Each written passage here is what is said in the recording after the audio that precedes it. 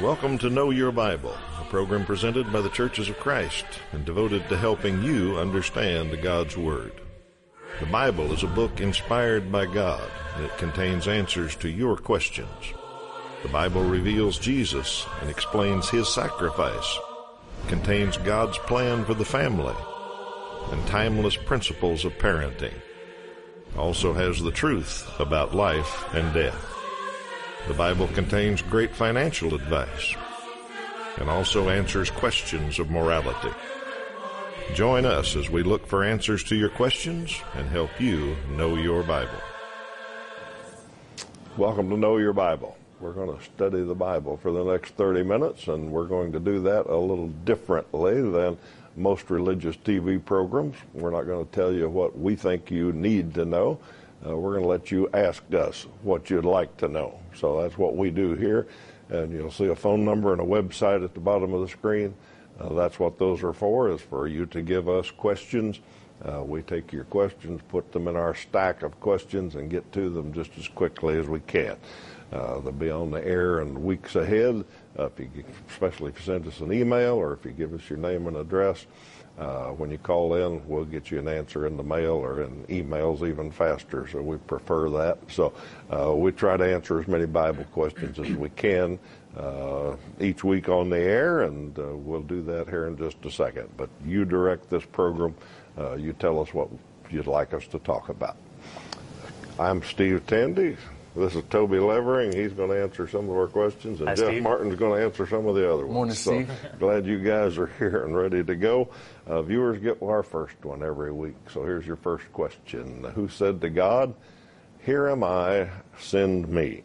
Another famous quote for the Bible. We've been working on these a few weeks. Who said something? Somebody, and I'll give you a clue. He's in the Old Testament. He said, "Here am I, send me." So we'll give you that answer at the end of the program. All right, Toby, Yep. I think I've been good enough to get a really high position in heaven. Well, we have a question about that. Is that right or not? Well, actually, I'd like both of you guys to chime in on this. This is kind of an interesting theory. I read a book that says behavior here on earth determines your level in heaven. Is that true?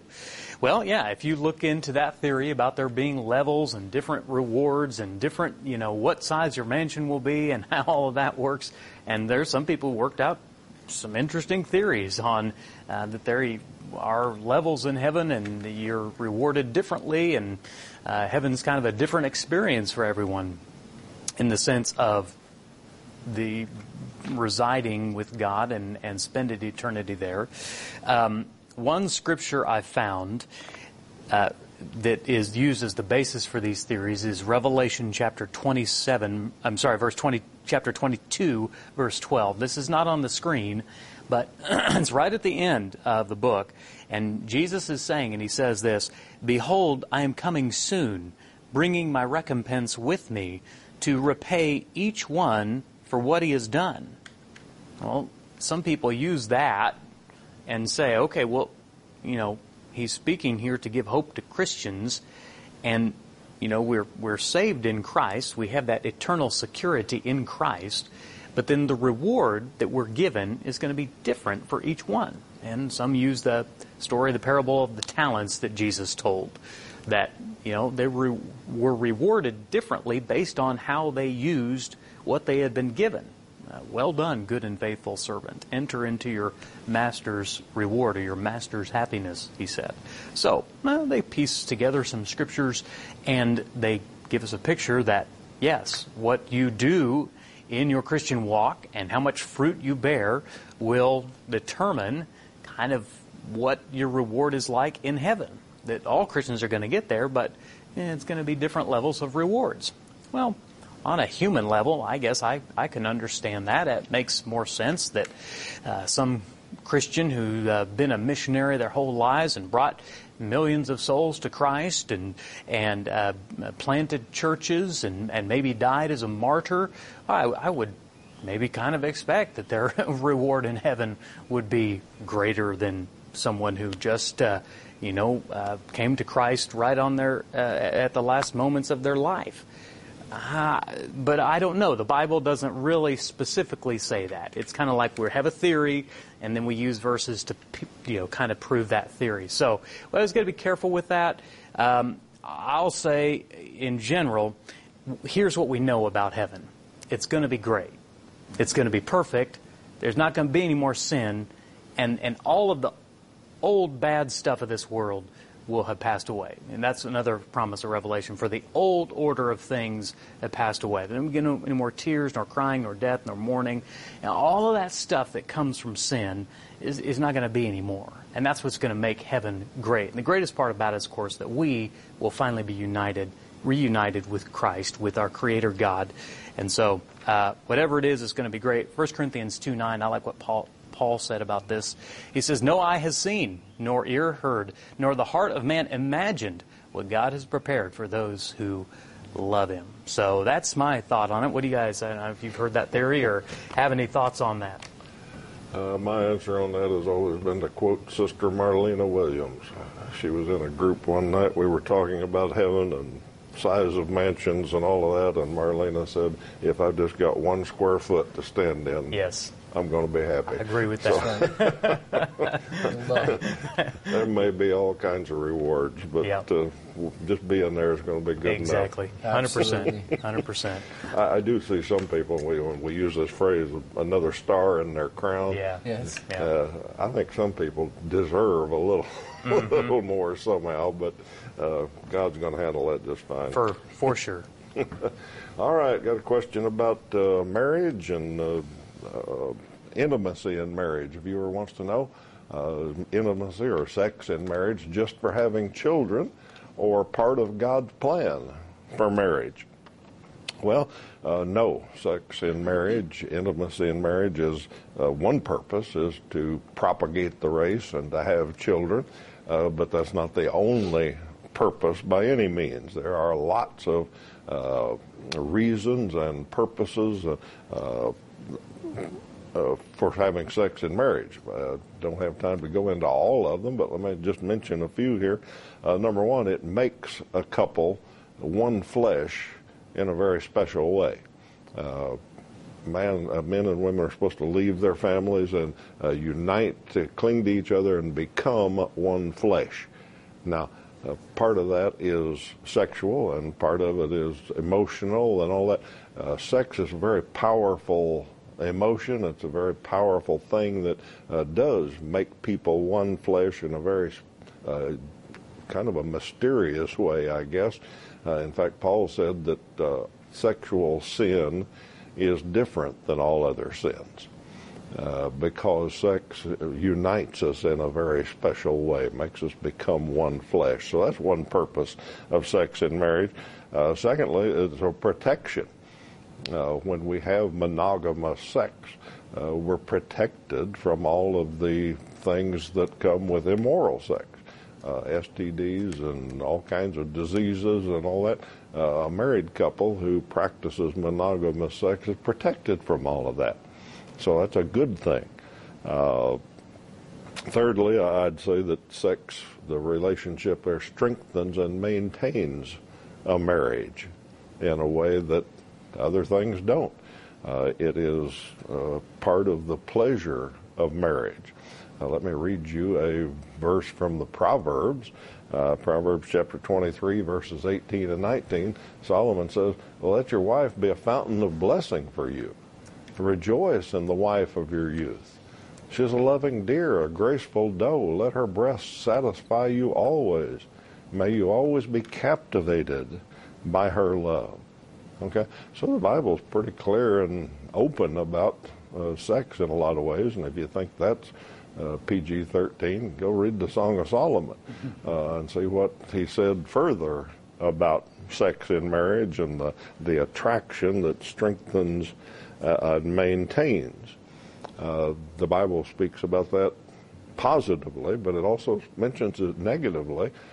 Paul says that a spouse, a husband or a wife, should not withhold sex from the other one because your bodies belong to each other in some mysterious way. So don't withhold it from each other. So there's a lot of purpose to sex, and we've covered just a few of them there.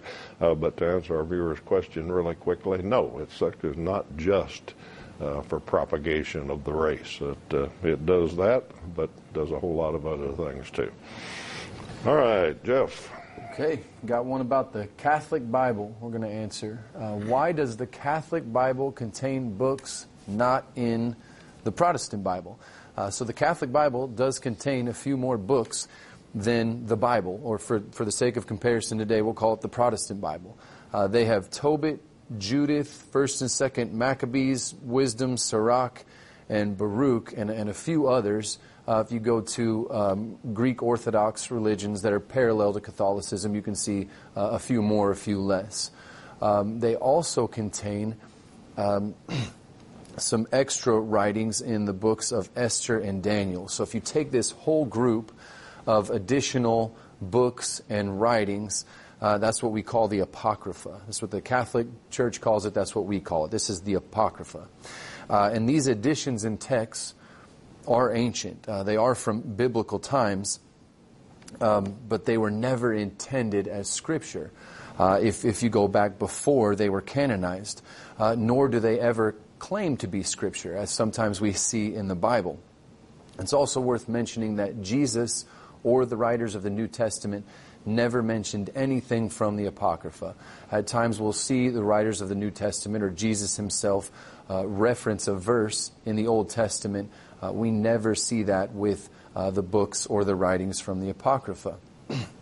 These weren't accepted as Catholic canon until the Council of Trent, and this was as a response to the Protestant Reformation, and they were kind of late to the party because this happened in 1545 AD. So again, these were added, relatively speaking, very late in the game, and there was a lot of political strength behind adding these books to the Catholic Bible. So the reason that the Catholic Bible contains the Apocrypha and has more books is because we do not recognize the Apocrypha as divine, God-breathed Scripture. All righty, thank you, Jeff. And that's a good question to lead me into talking about Bible study. If you take some of the Bible studies that we offer, you'd probably learn about the Apocrypha and what's in the Bible and the difference between the Old Testament and the New Testament. So a lot of questions we answer here on the program, you can answer yourself if you'd study the Bible with Know Your Bible study tools. And we've got some of them that we've used over the years, and thousands of people have taken and learned a lot about their Bible. This is the first set that we start people with because it's just so basic and non-denominational, just a good study of the Bible. Introduces you to the Bible. Then we go into a little more detail, help you understand the whole life of Jesus and the book of Acts and the beginning of the church and lots of things that are in the Bible that these studies lead you through. Similar to that, but a little bit different because it's online, are some courses that we're happy to share with you also. You can start these yourself. Just log on to oneway.worldbibleschool.org and they will get you started with some excellent Bible studies that you can do on your phone, on your tablet, whenever, wherever you want. Or you can take the print lessons just by using our phone number, the website that's at the bottom of the screen. Tell us you'd like that free course, and we'll send you that first lesson about the Old Testament. When you complete it, you return it to us, and we pay the postage.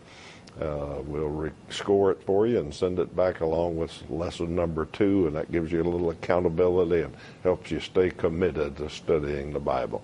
I won't ever ask you for money, won't put you on a mailing list or bother you in any other way, but we would like to help you study the Bible. So give us a call or log on, and we'll get that started for you. All right, Toby, yeah. Lord's Supper question. Question about the Lord's Supper. 1 Corinthians 11:27 through 32 talks about taking the Lord's Supper in an unworthy manner. Does that mean if we sin, we cannot take communion? Well, my answer to that is no, that's not what that means. If it is what that means, no one could partake of communion because there's no one who comes to the table sinless, and there's no one who comes that hasn't sinned. And so if being sinless was a requirement, no one would be partaking of communion. So that's absolutely not what it means. However, it does mean that, well, let's look at the Scripture to see what it means. How about that? 1 Corinthians 11:26 and following. For as often as you eat this bread and drink the cup, you proclaim the Lord's death until He comes. Whoever therefore eats the bread or drinks the cup of the Lord in an unworthy manner will be guilty concerning the body and blood of the Lord. And what's this unworthy manner mean? Let a person examine himself then, and so eat of the bread and drink of the cup. For anyone who eats and drinks without discerning the body eats and drinks judgment on himself. See, the problem at Corinth was the fact that they had made a holy meal into something very commonplace. They treated it just as any other meal that they might eat any other day. And they were so worried about getting the good food and who had brought what and all of that they completely missed the point of the Lord's Supper. Their focus was not in the right place.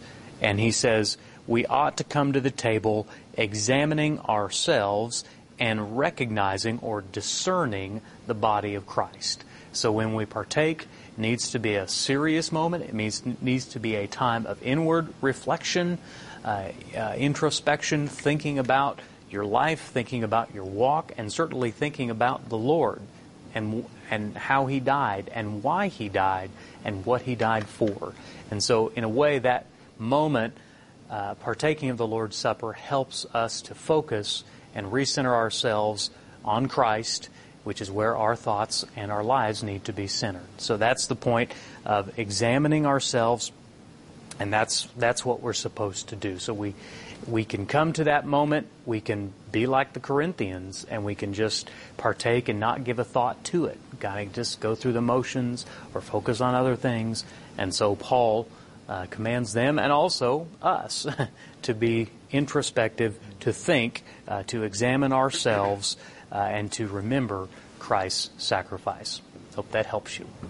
All right. Viewers got a very astute question here, actually. If you can only be saved by Jesus' sacrifice, how were people saved who lived before Jesus? Well, that's good thinking. If we say the only thing that saves us is the blood of Jesus, how about all those people that lived before Jesus made that sacrifice for us? And the answer is a timing problem, if you want to think of it that way. We think of things in time. The Bible says what saves people is God's recognition of their faith. And that's true in the Old Testament and the New Testament. Now, Jesus' perfect life and perfect sacrifice is what atoned for our sins. It's what made it possible for God to judge us righteous, is because the price had been paid. But in a sense, His sacrifice was retroactive, I guess is the best way we can think of it. It paid for all sins for all time, and who qualifies for that is those who are credited with righteousness because of their faith. Now, I didn't make that phrase up. I found that in the Bible because that's what it says about Abraham. Let's read in Romans chapter 4 and verse 3. It says, what does the Scripture say? Abraham believed God, and it was credited to him as righteousness. All right, so that's the way the concept works, is if we believe God, we will do what He says. If we believe God, we'll obey Him. And Abraham, we know the famous story. God said, would you sacrifice your son Isaac? And Abraham said, yes, if that's what you tell me to do, I'll do it. So all through the Bible, people are recognized for their faith. Hebrews chapter 11 is the hall of faith. And it says this man, this person, this woman was faithful. And it says he did something. Proved his faith, showed his faith, demonstrated his faith by obeying God. Abraham was told to leave his homeland. He left. That was faith. So that's all through the Bible. We're saved by faith in the Old Testament, the New Testament. Jesus' sacrifice paid for all sins for all times. And when we obey Christ, when we believe God, when we believe in Jesus, we'll do whatever he says. So that's the way salvation works, and retroactive, I guess, is the answer to our viewers' questions there. Jesus' blood paid for all sins in all times. Jeff, you got another angel question here. You seem to have got a few of these last few weeks. The expert on angels. That's right. Third week in a row. And maybe I will. I think it's kind of hard to be an expert on angels. Yeah. But this particular one says, what does the Bible say about guardian angels? And this is a pretty common term. I'm sure all of our viewers have heard this before. It just refers to an angel watching out for you and then possibly interceding when things are about to go bad. Oftentimes you'll hear of someone almost getting in a car wreck or having a near-death experience, and they end up okay, and someone will say, wow, you must have had a guardian angel watching out for you. And again, the Bible has a lot to say about angels, but if we read it all, we still come up with much more that we do not know than what we do know. So what does the Bible have to say specifically about guardian angels? The closest that we can get to an answer is in Hebrews 1:14. Let's look at that. Are not all angels ministering spirits sent to serve those who will inherit salvation?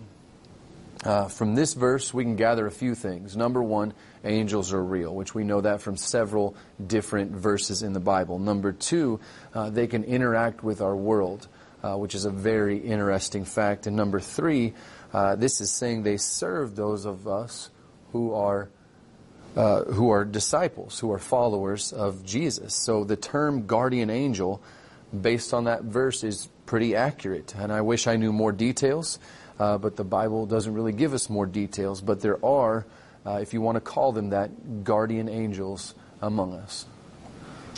All right. Yeah, we don't know exactly how all that works, but well, I always think about that. If I've got a guardian angel, there's been a few times where he's been asleep at the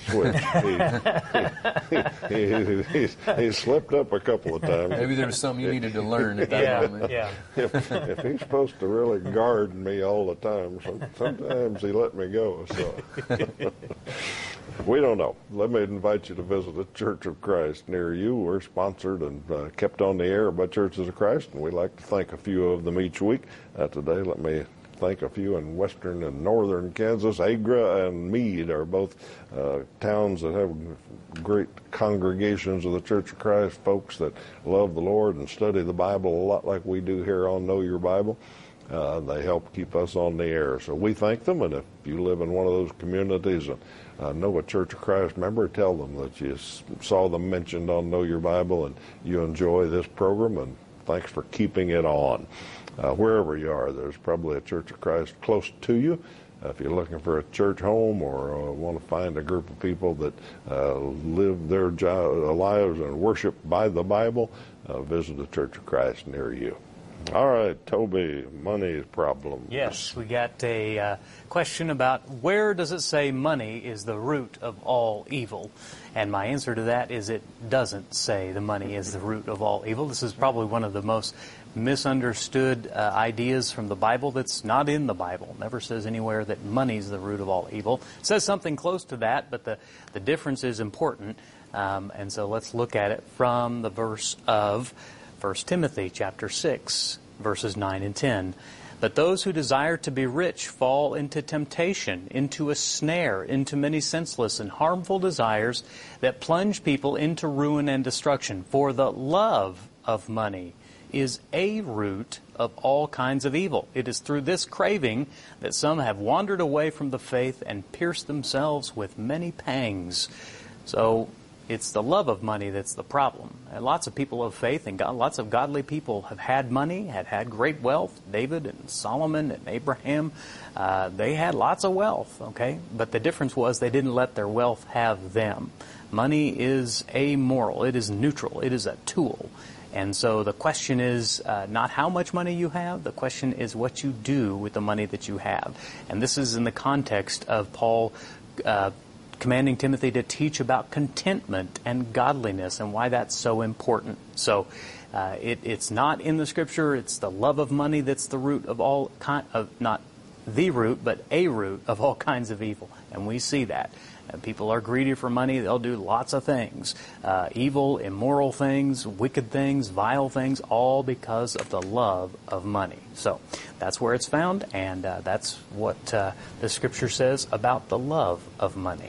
All righty. Got a question about afterlife here. The viewer says, if the dead know nothing, Ecclesiastes 9:5, how can we live forever? Well, let's read Ecclesiastes 9:5 and then see if we can sort this out. Solomon, the writer of Ecclesiastes, says, the dead know nothing, and they have no more reward, for the memory of them is forgotten. And our viewer reads that little passage and says, well, now, what's all this about eternal life? What about living in heaven? What about afterlife? Solomon right there said, the dead know nothing. It's all over. They're forgotten. They're dead all over like a rover when they die. So, what's it mean? Context. We always talk context on this program, and you gotta, especially with the book of Ecclesiastes, you gotta get the context. Solomon says over and over in the book of Ecclesiastes, there's a key phrase. He says, under the sun. And that's what he's analyzing, is life under the sun. Life just on earth, not considering anything about God, not considering anything about eternity. If you just live life for life under the sun, then Ecclesiastes makes sense. And what he says is, if you try to build up riches and be famous and all of that, you think you've done something big, but he said, then you die. And you don't know nothing, and you're forgotten, and your memory is gone. Well, that's what happens if you don't consider eternity. If you consider just life on this earth, that's what it means. So, under the sun, over and over he says that, and he concludes that life under the sun is vanity, is all foolishness. It's just blowing in the wind if all you consider is life on earth. So read Ecclesiastes that way, and it makes total sense, teaches us a lot. Let's make sure we get our trivia question answered today, and it was, who said to God, here am I, send me? Well, famous person who said that was Isaiah. Read Isaiah 6:8. He saw God, he was awestruck, and he wondered who would go tell people about God, and he said, I'm here, send me.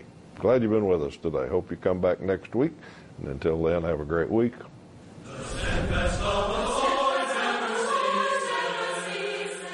Know Your Bible has been presented by the Churches of Christ in your area. Churches of Christ are non-denominational, and each congregation is an independent group of Christians seeking to do God's will. Our goal is simple New Testament Christianity. We follow the Bible as our only guide. Contact us with any questions, and we encourage you to visit a Church of Christ near you.